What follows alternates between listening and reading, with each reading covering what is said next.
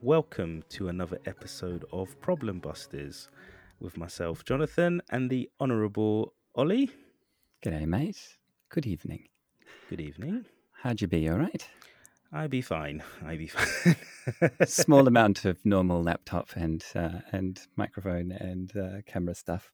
Yes. Just so that the listeners know, it's not just you that the laptop does funny things on. It happens to us all. Yeah. But we push through. So this evening, we have a guest with us, Henry Latham. And Henry is a London-based entrepreneur, and he's the founder of an interesting business called the Prod MBA. Welcome, Henry. Hi, guys. How's it going? Really good. Thank you for making time in your schedule. Yeah, no, more than happy to. And you've just moved house, right? Back from Berlin. Have indeed, yeah. Very long way around, but we, have finally moved back from Berlin. I've been away for actually 7 or 8 years, so it sort of felt like it was time to come home. Yeah, you saw that Brexit was happening and you thought, this is the time I want to be in England. Perfect timing, yeah.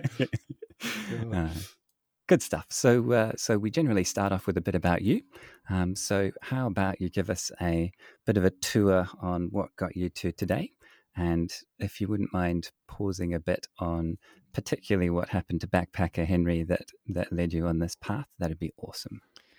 Yeah, sure. Yeah, I'll go all the way to I suppose what I consider my start when it comes to entrepreneurialism and product. So 10 years ago, I was backpacking in Brazil by myself. I was sort of trying to self-teach Portuguese and was on a 3-day boat trip down the Amazon, which sounds really exciting.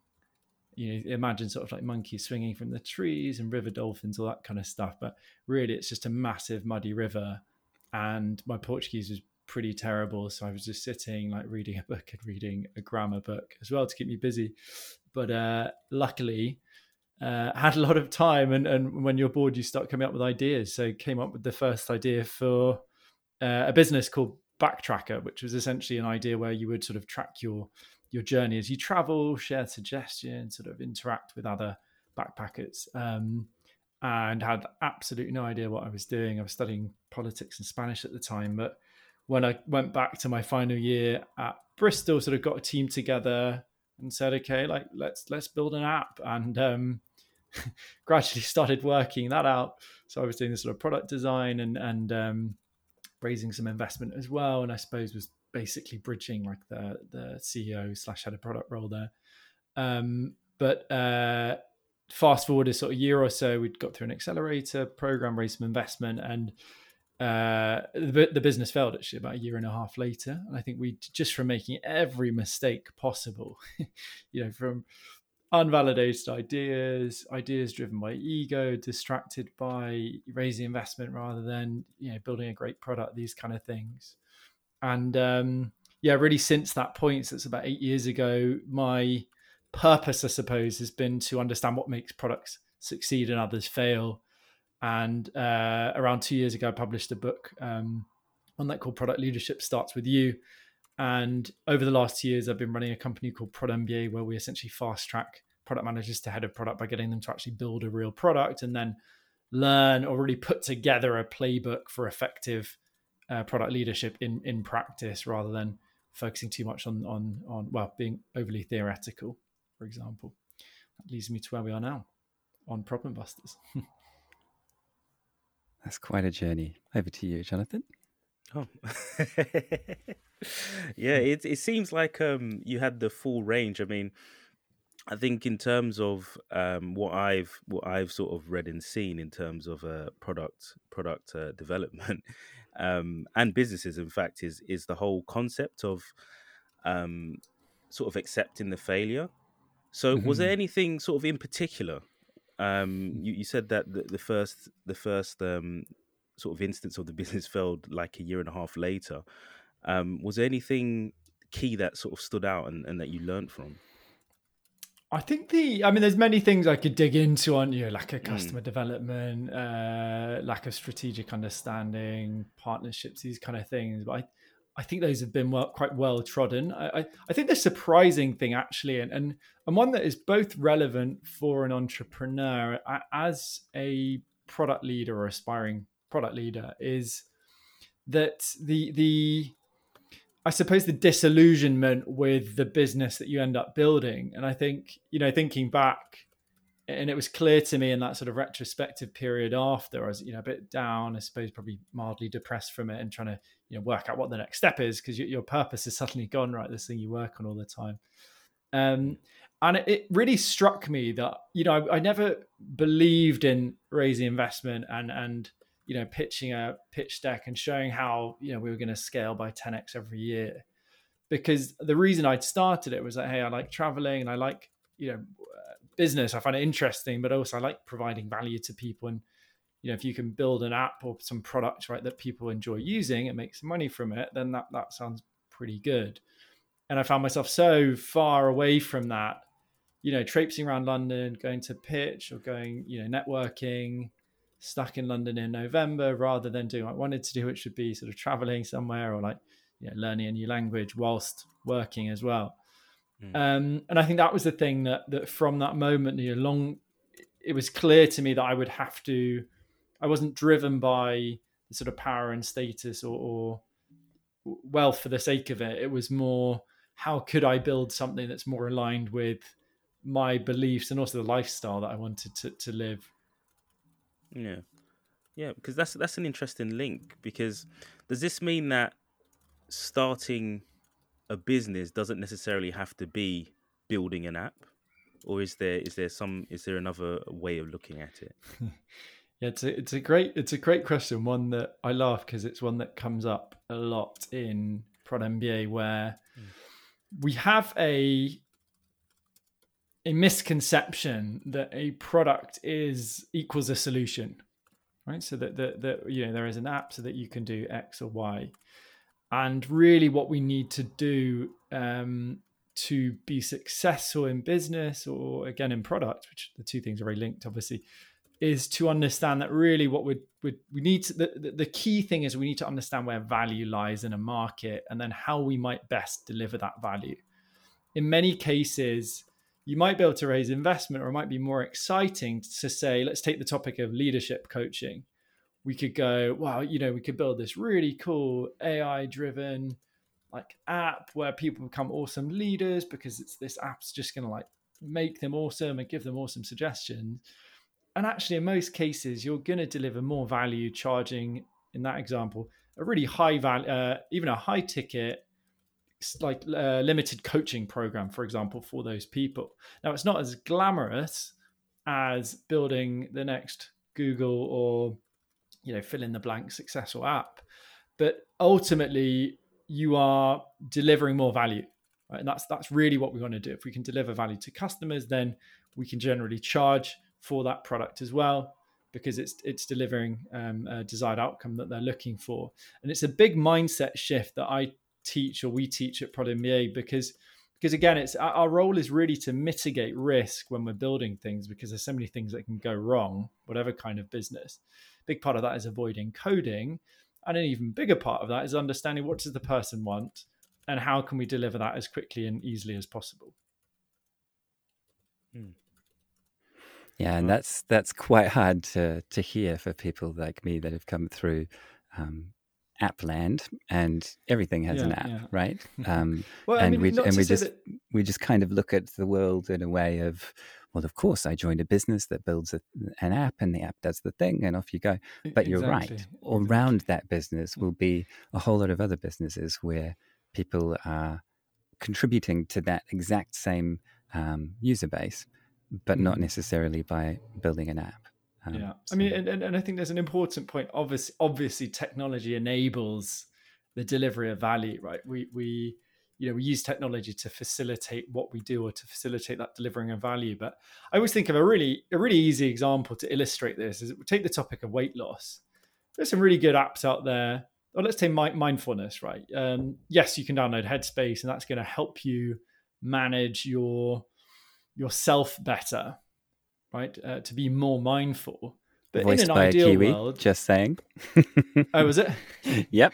What a legend. But please continue. In an ideal world, though, really what somebody would want is a magic wand, which just sort of makes you sort of at peace with yourself 24/7. Yeah. And you don't have to sit and meditate for 10 or 15 minutes per day. So, just always remember that it's how do we get them to their desired outcome as quickly and easily as possible? That's our role as founders, as product people, and as problem solvers as well, problem busters, to use the right word. That's that's a wonderful quote, actually. So, in terms of the Prod MBA, I just picked up a few hints on there as about it. Would you mind just giving a kind of a deeper run through of the Prod MBA and sort of aspects of it that our listeners would find quite interesting? Yeah, sure.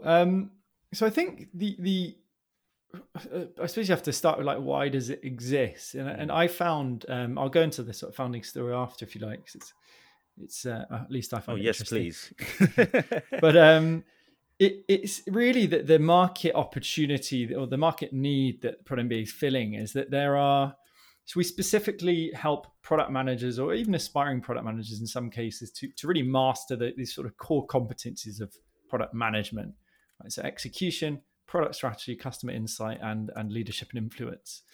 And I just saw there were so many, my background as an entrepreneur plus a product person, I was seeing that there were so many courses out there and training programs and books and agile coaches that just what they were teaching was so far removed from the reality of how most of us operate in product that it just it wasn't helpful. And these are the conversations that I was having where somebody goes to product school and spends $6,000 and they get some good theory and they get a nice certificate on their CV, but they don't actually know how to navigate the real world of product, which is messy, which is uncertain, where you come up against all these challenges that I did as a first-time entrepreneur, of coming up against your own ego, learning how to zoom out and look at things objectively, learning how to operate strategically when you've got all this pressure on you and people pulling you in different directions.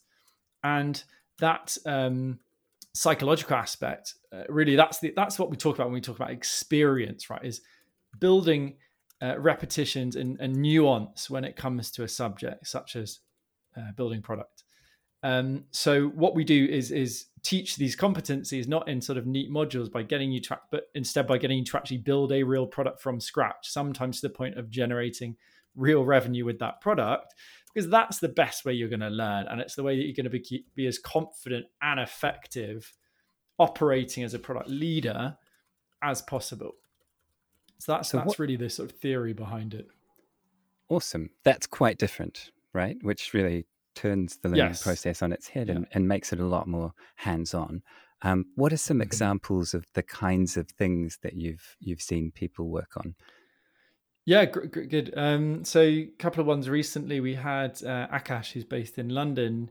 He looked at the problem of he was looking at, so they come in, they have to come up with 20 ideas, 20 problems, acute problems. We teach them how you sort of evaluate ideas effectively with a few different frameworks and tools. But one of the things he did, he was in the gym chatting to some ladies at the gym who were talking about the fact that they get sensitive skin because gym towels are they are quite abrasive, right? So they leave the gym, they have a rash. If they're going to a drinks thing after work, they don't want to look like they've got a sort of red rash on the side of their face.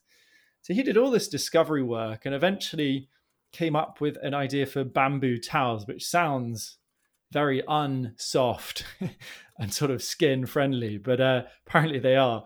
So he's actually prototyped a real bamboo towel, sold it before building it, and is now actually sort of building that out and made 5 or 6 sales on the program itself. Other examples would be, let's say, another great example is Nitin, who's based in the US. He looked at the problem of healthcare and how do you choose healthcare options in the US. He had people visibly upset, or not with him, visibly upset with this problem on the calls, right? Because it's such a big headache for them. how do you choose a good healthcare option in the US?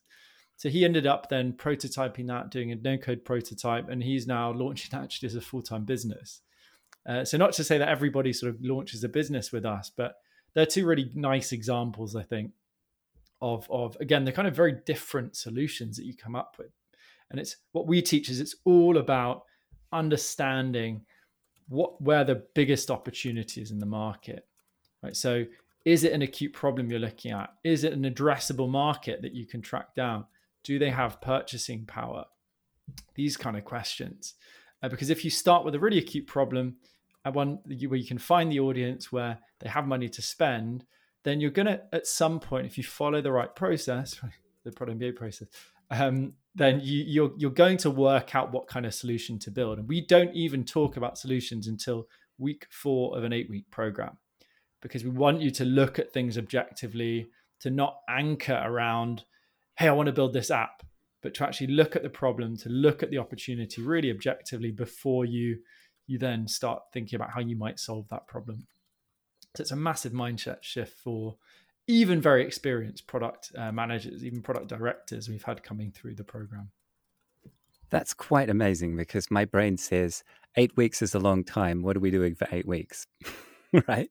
And that's just because product management is action based, right? Very, very similar to ops in that sense, Jonathan. So how do you fill 8 weeks? Because you've mentioned some things that people might have days to focus on in the real world.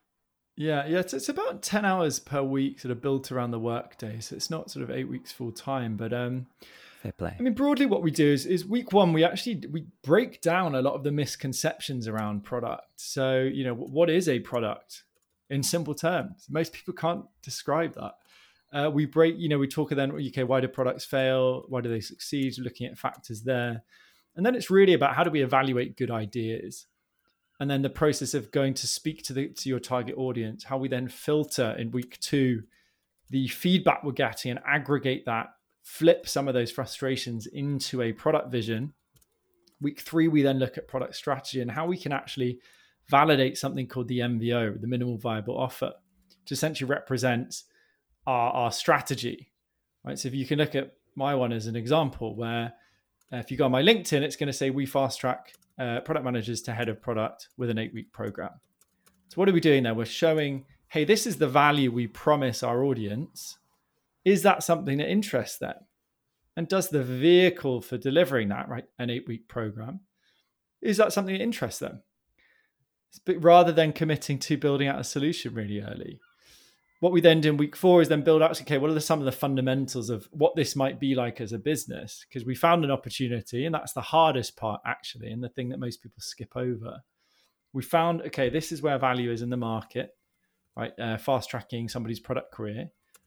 Now, okay, well, what might we do to solve that? How might that look as a business? And then week 5 onwards, it's really about how do we sort of iterate that with from validating the strategy through to the various iterations of a solution, from a landing page to a design prototype to a no-code prototype and beyond.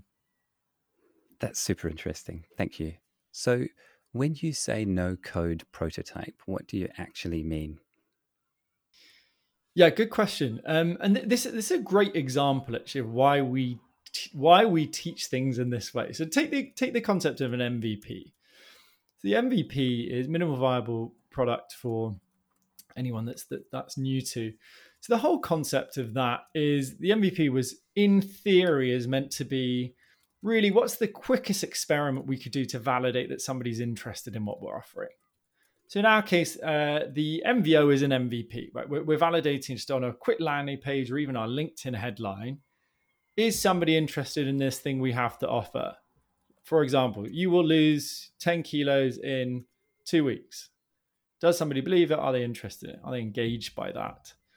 So that's really what the MVP is there to do is how do we in a minimal way that's also viable in terms of delivering a good a clear outcome for us. How do we get a good learning there? Now the problem in most cases, and I would say the majority of cases that I see, is that companies take a concept like the MVP and they go, well, that's just going to be the first version of whatever we're going to build. So ends up not being minimal because they're committing usually to a coded solution, which can take weeks. Usually it's going to take double the time that we estimate, so months for getting even just a tiny learning. It's rarely viable because usually it's actually an excuse for just a shoddy piece of work. Right? It's just a bad first version that isn't like fully usable. It's not that clear what's going on with it. So there's confusion of what actually happened. Like, did the user like it because the UX was terrible, or they just didn't care about the concept? So coming back to that, that's the kind of framework that's everyone talks about an MVP, but you have to actually go through the process to understand, like, oh, I get now what Eric Ries is talking about when he's talking about sort of experimentation and not let's build an app, right? Let's build a solution. So when we talk about no code, really that's the extension of all of these iterations we're doing, from understanding the problem, mapping out opportunities, selecting an opportunity, validating that with a vision and strategy. And then we might validate on a landing page, like, hey, a screenshot of what the solution might look like, description of how it might work, as well as the big offer statement as well. And then at some point, if we get some indication with in our case, we get email signups as the key result we're looking for, then we will actually build out firstly just a design prototype with something like Figma, using existing design system so we don't waste time making things look nice. And then second iteration, we're actually going to build a no-code prototype. And what I mean by that is there is a database, there is a user interface, and that user interface works like a real app. So in terms of what the user sees, it is a real application that has, has an account, a user account. You can create data, you can store data, you can view other people's data on that in various ways. So it's essentially a real app. Okay, thank you.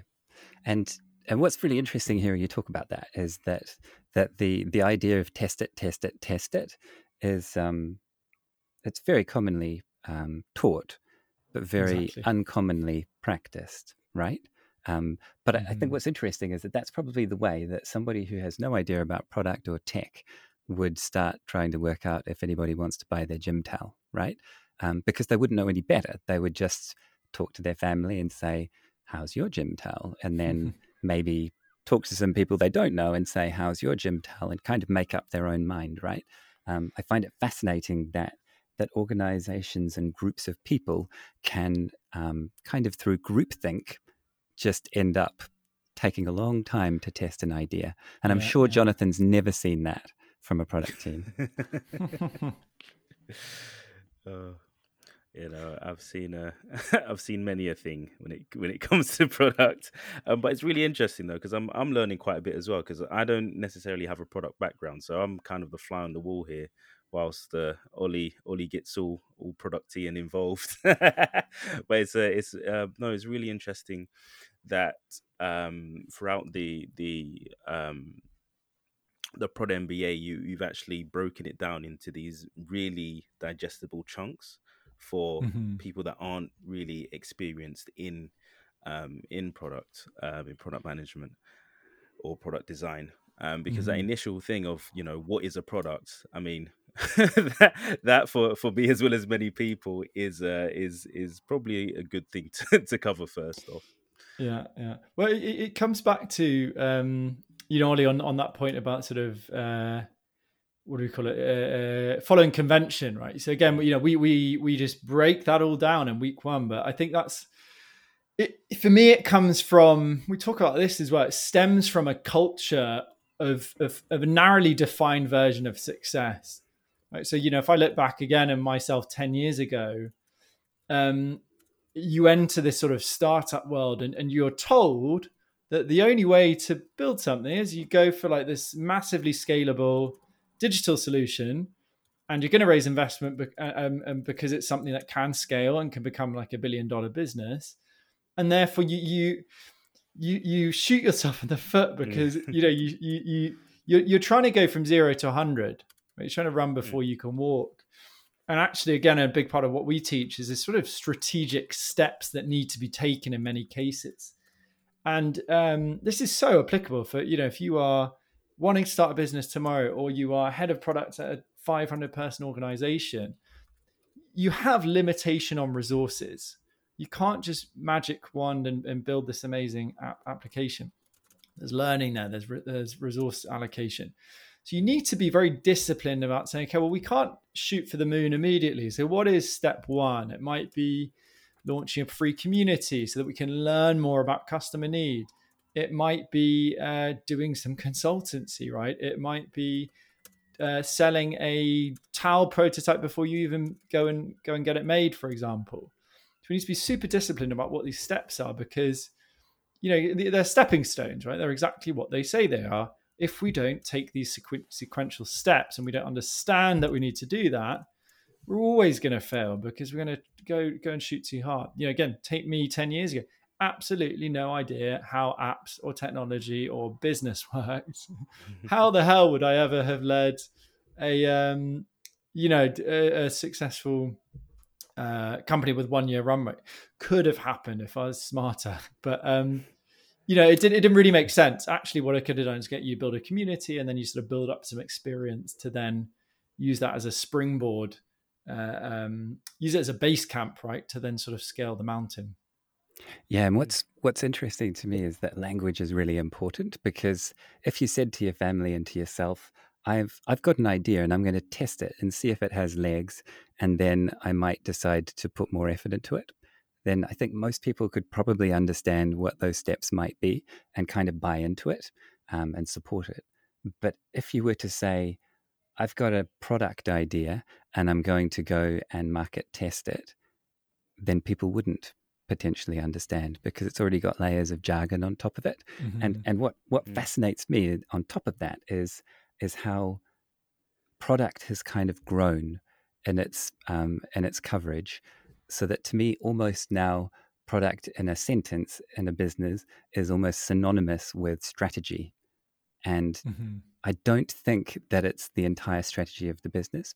I think that it's not broad enough. Perhaps it's not market facing enough. But to say that's a product problem kind of precludes that it's not any of the other areas of the business's problem. Do you understand what I mean?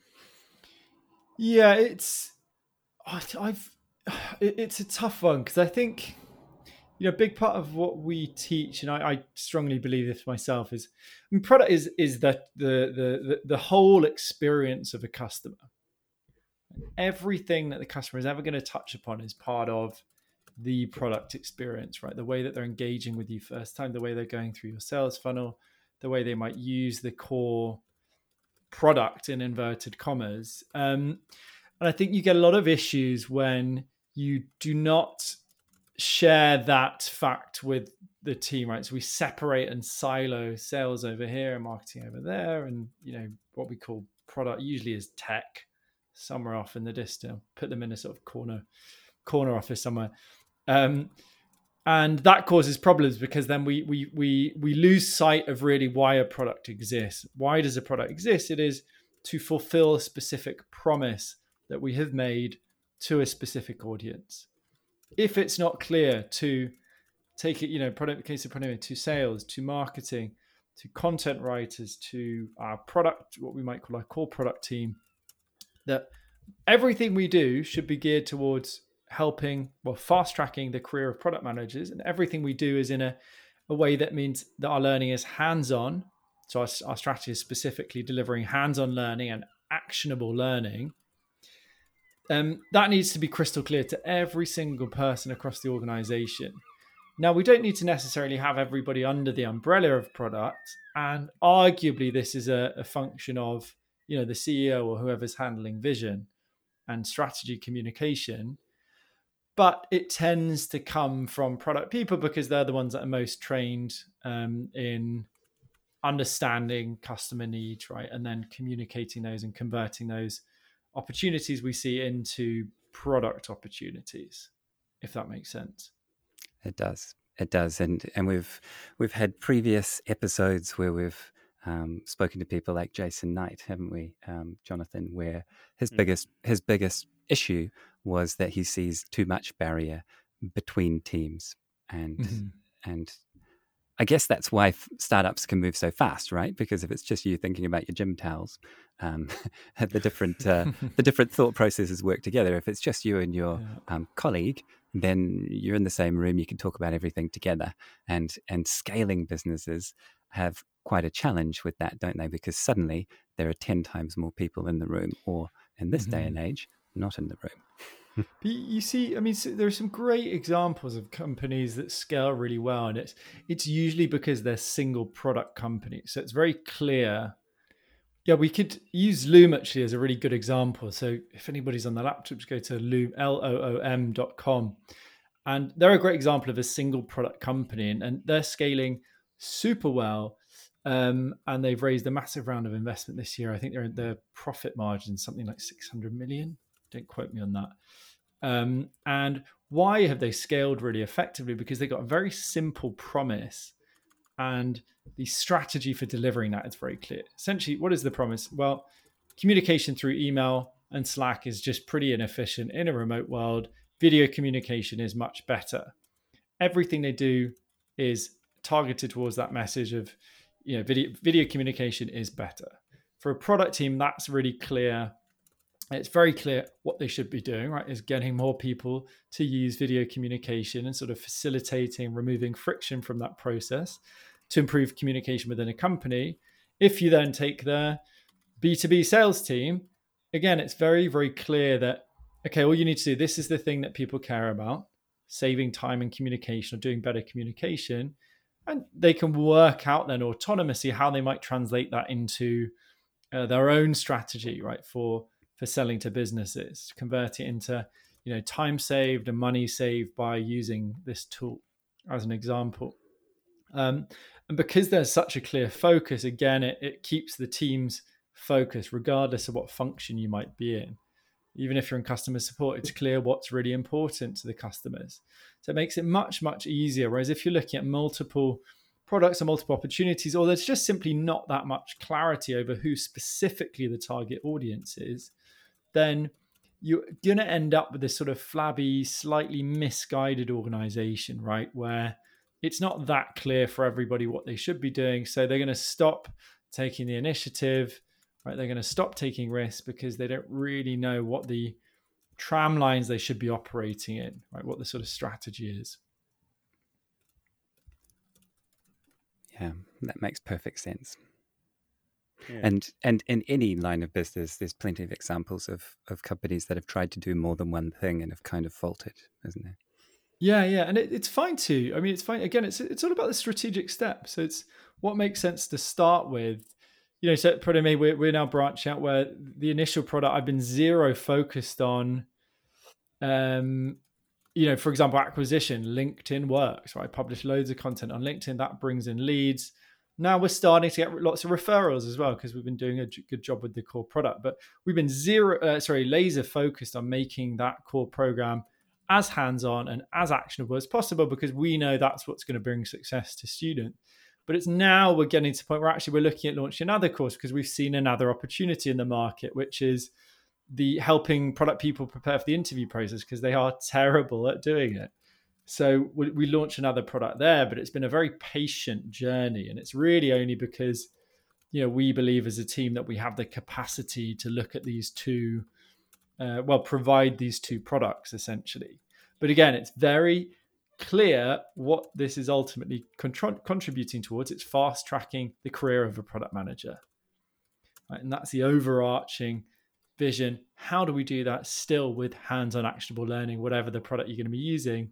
So that if, for example, in future, we won't take this route because it's not the kind of business I want to create, but if we were to scale, you could bring in, product directors for launching new products, and they could autonomously find opportunities and build something that's still aligned with what we do as an organization. Because again, make it really, really clear, it's about fast-tracking product managers' career. And how do we do that? With hands-on actionable learning.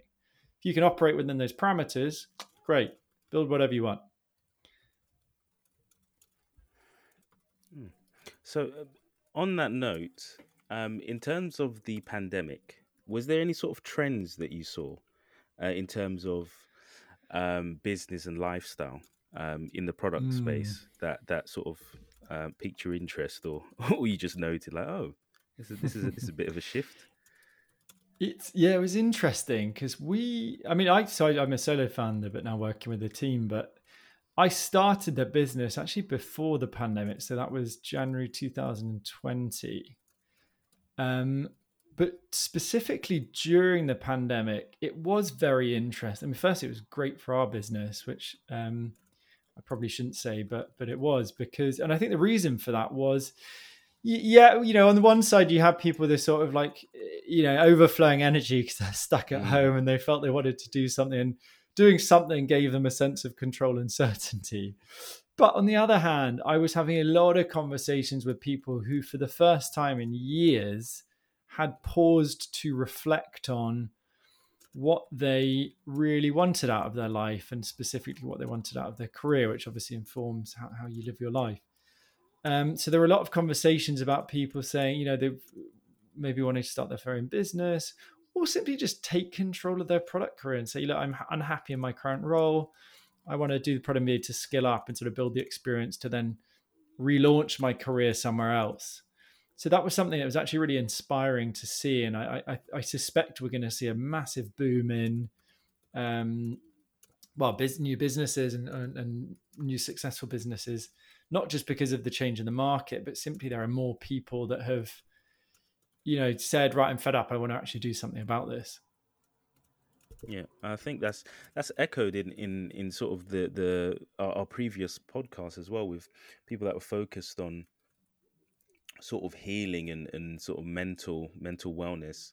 I think Heather Rook, we had a good conversation about that, and as well as Daryl Woodhouse as well, is that the pandemic, although as horrible as it was and currently is, it did give people a chance to reset.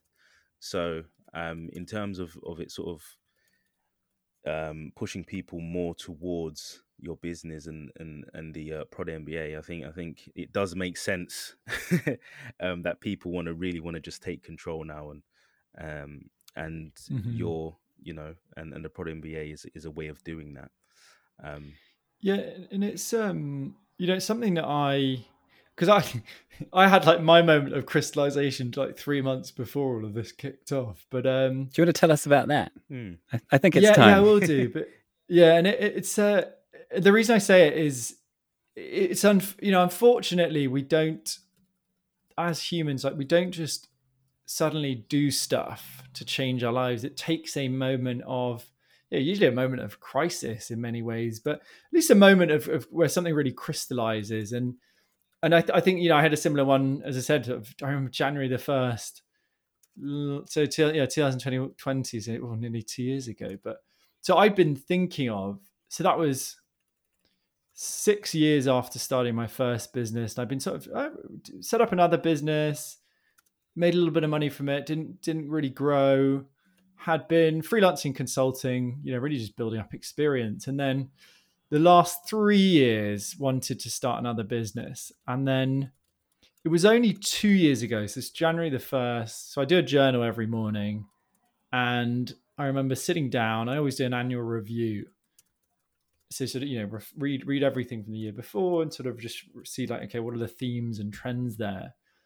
And it was very clear that there was this returning theme, like, I could do this or this, the classic lack of focus. And I remember just writing down like one line on the page and just, having this like, wow moment. And it was just, nobody is coming for you, right? Nobody is coming to start this business. And I've been thinking about co-founders and, if only I could get someone into sales and marketing, and, it'd be amazing. And I'd realized that I'd created this sort of false belief that I would need a co-founder in some way, right, to get started, or I'd need some investment to get started. And actually, I remember writing that down and just saying, like, if I actually want to go and take control of my life and sort of live the life exactly as I wanted to do, which is, running the kind of business I'm running now, actually, then I would have to go and do that myself. And that meant that simple mental shift, that one line, which is obviously, had been building up and was had really come from, I think, a lot of meditation and journaling.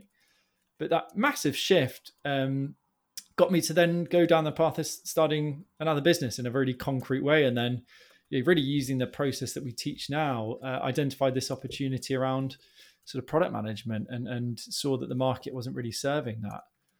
And fortunately for us, we were there just before that curve. And I think the timing, the timing was luckily good for us in that case. But yeah, I think many people had that kind of thing, right? Where it's like, oh, actually life isn't as certain as I might have thought. Or, okay, now I'm not, let's say classic example, London. It's like, now I'm not commuting 3 hours a day and, going out for drinks Thursday, Friday, Saturday. I'm actually stopping to think, like, am I happy with this life that I'm living? And I think it's great to see people confront those, whether they wanted to or not, confront those difficult questions. Because ultimately that's where you thrive, right? It's when you go through these difficulties. And again, that's why we teach Product MBA in this way. It's that you need to go through these psychological difficulties of seeing an idea maybe fail first time, or reach out to people you've never spoken to do your validation, because that's where you're going to grow, right? If you build that habit of resilience and sort of just keep pushing through. Yes, that's a great story. Thank you for sharing it. One question that I think a lot of people have when somebody nearby says, I'm thinking about starting this thing, or I'm exploring an idea, or I'm doing something, I feel like a lot of people say, yeah, but you'll be working at it day and night. You won't have a life. The founder's life is no life for 5 years. Hopefully it pays off and then you retire. What would you say to that from experience? I would say that it is half true and half BS. I think that we have to be intentional with everything we do in life. And I think that's particularly true with starting a business. There is a path, which is the one you will see all over TechCrunch and all over the news of, go raise a load of money, 21-year-old built $1 billion business. If you take the route of investment, particularly venture capital, you have specific targets you need to hit. And that's usually about two times growth every month. You need to at least 10x yourself every year. And if you do that, you're going to hire hundreds of employees. You're going to be running around, raising investment, building a great product, right? Handling the myriad risks of a large product business. And yeah, you are not going to be able to have a very good work-life balance. Now, if you're intentional about, and that's fine, that's a route that people like, the rat race that's there, and it's the purpose as well, right? You're delivering more impact if you're able to deliver it to more people. Personally, I made a conscious decision to not do that kind of business. And yes, it's hard work at the beginning, whatever you're going to be doing, particularly as a solo founder, like you're working, 10 plus 12-hour days. But if you are conscious about how you shape that business, then you don't need to be doing that. For example, it's always been important for me to be able to travel, to be able to go for a walk, like to go do sport during the day. So these are things that I do now. And actually, I probably only work 5 or 6 hours a day. But when I am working, it's very conscious and deliberate and focused. Also, I'd say that 10 to 12 hours a day doesn't sound like much to me. Don't know about you, Jonathan. It's not crazy. No. I learned my lesson with Backtracker that very long days do not work. So that's sort of 16, 17 hours. I learned that a while back. But, I think, again, I think particularly at the beginning, hard work is not, no, let me rephrase that. More work is not the answer. It is going to come down to a few big strategic things, placing the right bets on the market, on the opportunity, on the specific offer you might make to your target customers. That's the thing you need to be thinking about and iterating on. It's not going to be furiously building out some solution. The big strategic stuff is where you need that headspace. You need to be revisiting it. You can't just be tempted. And most of us are, particularly builders, product people are builders. We like jumping in a building stuff. It's super fun. I've made that mistake loads of times. But it's so I think firstly it's about actually holding yourself back deliberately so that you can be thinking through these high level things. And then secondly, again, it's about intentionality and what kind of business you ultimately want to run. And there's no right or wrong answer. It's just what suits you and what you know, what do you really want, rather than what society might tell you want, which is usually build the next Facebook or Google. Well said. Jonathan? Yeah. Sorry, I was taking that in. I was like, oh yeah. I'm practicing making space on the mic, Henry. Yes. No, I was just digesting all that. But funny enough, I think this leads us onto our sharing section. Yes. So, this is the section that we usually take to get to know our guests a bit more, or get everybody to know you, and what your likes are, what movies you like, what books have you read, along those lines. So, first off, this is a bit of a biggie to start with, but who do you most look up to in the world? That is a tough question. I was thinking, oh my God, I've got no answer. And then actually immediately it struck me as an obvious one. I think it's someone called Ryan Holiday. And the reason I say that is I think that, Tim Ferriss would be another one. I think it's, again, for me particularly, who do I look up to? I look up to people who are intentional entrepreneurs. I would say those are the people that I can, the sort of mentors that I look up to. Or I aspire to live like. And Ryan Holiday is a very interesting one. He was head of marketing, I think he's age 25 or something at American Apparel. Super smart guy. Obviously far more successful than I will ever be. But he had, again, that kind of moment of like, well, do I really want to be working at a big company? Seeing that company implode. And then since then, he's actually launched his career as an author.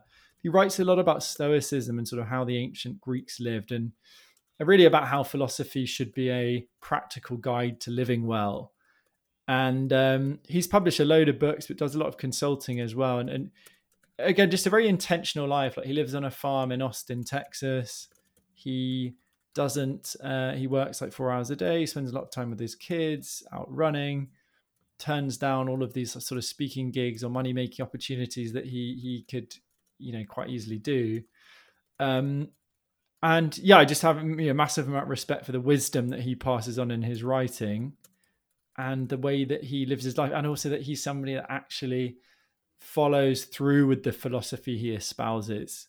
There's so many examples of Brewdog was one recently where the founders bang on about being carbon neutral and having a great impact. And then they're off flying around in private jets, and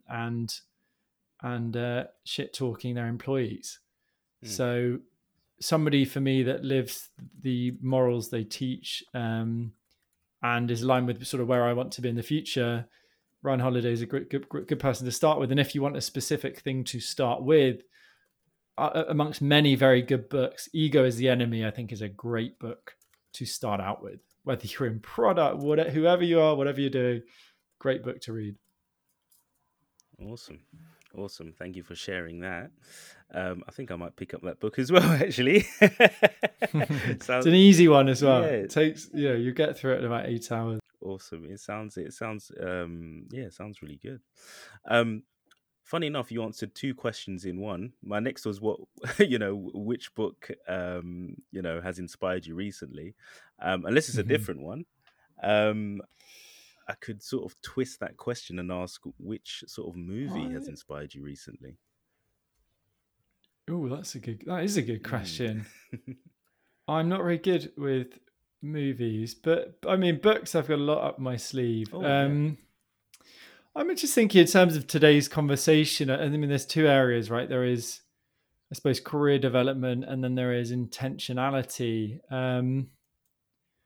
I think essentialism, something I've actually got a tattoo of part of the sort of the message that he has on the front cover, actually. But I think it's a great book for, if anybody's listened this far, then it's obviously things that they're thinking about themselves. Essentialism by Greg McKeown really teaches you how to operate in a way that focuses on things that are really important. So as an entrepreneur, again, it's not how many hours you're going to work. It's how good are you at zeroing in on the one thing that really matters and cutting out all the noise. If you're a product leader, how good are you at understanding what your strategy is, what your place in the market is, and then obsessing over delivering that and staying very focused on that? That's going to make you really effective. If you are somebody that goes, I'm unhappy in my career, I'm not sure what to do next, it's going to help you cut through the noise and discover what that, purpose or at least that next step might be. So I think Essentialism by Greg McCown would be a good place to start. And well done, Greg. You have made it into body art. Yeah, that's true. It's a sign of a good book. Sure is. Were you going to bring some up around career development? I think, in terms of specific books. Yeah. Yeah. I mean, there's a lot of places so I do a lot of reading, so it's always have a look at my bookshelf. Here's one I prepared earlier. I think I'm going to stick with that because I don't want to go too product specific. I think Essentialism is just a great, it's linked with, I could talk about my book, Product Leadership Starts With You. But a core message of really my teaching, I think, or my personal philosophy is that whatever you do, it's particularly true of product, you need to start with the foundations. And that comes really down to your decision-making and how you manage yourself. So I talk a lot about how, if you are mindful, then you can detach yourself and zoom out effectively, make better decisions. If you are resilient, then you're going to be able to actually stick with difficulty and stick through failure with things. Again, you're going to make therefore better decisions. Finally, if you can focus on the essential, you're going to be great and one of the rare people that can really zoom in on what matters and then compound the success of that one thing that really matters. So I like that. I think we talk so much about frameworks and should we use, a RICE framework for prioritization or this other thing over here in product particularly. And actually a huge amount of success comes down to managing yourself effectively as a foundation, upon which you build experience, upon which you use frameworks, right? And use the right theory of, in this case, product leadership.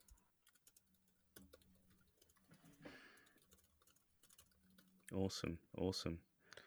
So in terms of managing yourself effectively, what tech is improving your life at the moment? Oh, good question. I think that it's quite specific to me as an entrepreneur. I think this is really useful. There's so many automations you can use. Oh my God. I think if we run ProdMBA 3 years ago, we would have to have at least 2 employees managing sales and marketing. So ActiveCampaign is a great tool. Probably not, if you're starting out, I'm just going to give some actionable advice. If you're starting out, you probably want to just stick with something like MailChimp. You do sort of free email series, right? It's got some basic customer management. As you start scaling up, you want different automations, and ActiveCampaign is great because it's things like we can automate a sales funnel. So if, somebody comes to the website, they join our emails, they click through to something, they might book a call or an application for ProdMBA. All of that is just tracked and automated on one platform. And you can auto invoice if a new cohort starts for me. Then again, rather than hiring like a virtual assistant or somebody, all I need to do is add a tag to, let's say Ollie's doing the course, add a tag to Ollie and 20 other people that are going to be doing it. And it's just going to automatically send out this email series based on certain dates to onboard them, for example. Which is literally a department of people 10, 20 years ago. Exactly. It's an army of people. So you've solved sales, marketing, and I suppose community management for about £50 a month. So I think if you're somebody that's just getting your first sales, I would even say once you've made your first 1 or 2 sales, it's a very good investment to make. Because also there was a quote by Tim Berners-Lee about the fact that products come and go, but data will be there forever, right? You want to start with a really strong foundation of data. It's really hard to sort of go back, almost impossible to go back and sort of drag the data out of all these different tools. So you want to start from not quite day one, but maybe month 3 with some really strong sort of customer management tools, because products, most products rely on sales, right? You have to sell, you have to market things, and that can be productized and automated really effectively. Makes me think we should probably be doing that for the podcast, Jonathan. Yes. Yeah, do a trial. Do the free trial. I've got a referral bonus I can send you away. Ooh. Yeah, no, definitely. Here's another biggie. What is the one thing you'd like to change in the world? Oh God, that's a tough question. That is a tough question. I think it would be, have I got a magic wand, or is this just You've got a magic wand, for sure. Got a magic wand, yeah, you definitely. I think it would be, I'm not going to be boring and say world hunger, although that's obviously a very noble cause, yes. But I think it would be for people to qualify the fears more effectively. So what do I mean by that? For example, thinking that if they want to start a business, they don't need to jump ship and resign and go all in. They can take these really small steps to start that business over a couple of months, over a couple of years, with zero risk. And if anything, it's going to just energize them if they're spending 30 minutes a day on something purposeful like that, because they're building good skills and it's exciting. So I think just realizing that generally the idea of things is more scary than the reality, and that any fears we might have or any risks can be mitigated pretty easily with a little bit of planning. Nicely put. Yeah. Nicely put. So if there was one thing that people would take away from this episode, what would you like it to be? I would like it to be on that previous note, and I think really you see a theme right with our philosophy, is if you want to do something, just write down what could the smallest, firstly write down what it is you want to do, because having something on paper can be quite powerful. Secondly, just say, what is the smallest first step I could take to move towards that goal? And then integrate that into your calendar for the next 7 days, right? So, if it's, hey, I want to start a business, why don't you do 20 minutes a day reading this book on, whatever it is, a good business book, for example. Simple as that, because that's going to just create a little habit that's going to start building up, that's going to become a bigger habit, that's going to stack with other habits that eventually becomes running your own business, or whatever your goal might be.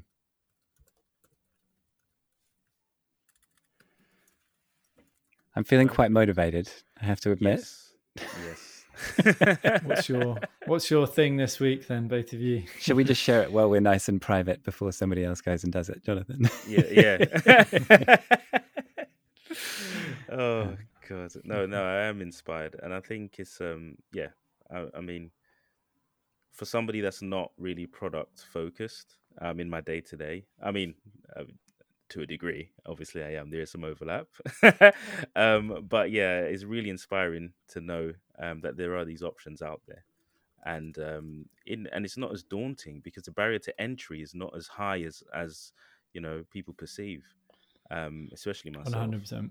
So wonderful. I mean, if you want to get started as well, for anybody listening, just go to prod.mba, and if you sign up, we've got a 7-day free email series, which actually outlines quite a few of the points I've covered in more detail. So you can get started then. And I think if anybody wants any specific steps, always message me on LinkedIn. Always happy to help out. Perfect. I think that was going to be my next question. I was about to ask, how can people... I realised I probably shot the gun. No, it's perfect. I was just about to say if there are any other methods that people can contact you or find out a bit more about the Prod MBA. Mm-hmm. Yeah. So, specifically, you can add me and chat to me on LinkedIn. So linkedin.com/Henry Latham. I post every day as well about product and entrepreneurship and general sort of life topics I'm thinking about. And prod.mba, you can have a look at the course if you want, or just sign up for that free email series and get started. Perfect. Awesome. Perfect. And you mentioned a book earlier. Is there anything else you'd want to sort of Yeah, if you put our wanted listeners to onto? dive into the topic of managing yourself effectively as a product leader or aspiring product leader, you can go to amazon.co.uk. Well, Amazon, wherever you are in the world, just search product leadership and you should see number 1 or 2, Product Leadership Starts With You by Henry Latham. So that's for cost price. So it's 99 cents on Kindle. It's about £4 on getting a physical copy. So we'll just do that really for free. And that should be a good way to open you up to maybe a different approach to product and product leadership as well. I really like that you're offering it at cost to just get the good word out. Good for you. Yeah, I mean, there's not much money in books as well, but I thought that's it, it's more of a personal thing for me, I think, rather than treating it as part of the business. So yeah, exactly. The more people that read it, I think the more impact I can have, and the better the world will be in one small way. Well, I think that's the perfect way to end. What about you, Jonathan? I think so too. Thank you very much to our listeners, and thank you to Henry. Would love to have you back on at some point. And thank you for sharing a lot of your tales today. And again, listeners, you can follow us at Problem Busters Podcast. You can Google us now. I think our SEO is in a lovely place. But we're also on all the major podcast platforms. You can find us on LinkedIn, Facebook, and YouTube. With a few And clips on there Instagram as if well. you're younger than 40. Yes. So yeah, shout outs to the Instagram crew. Thank you very much, Henry, again. And I think that's it for now. Ciao. Ciao. Cheers, fellas. Thanks for having me.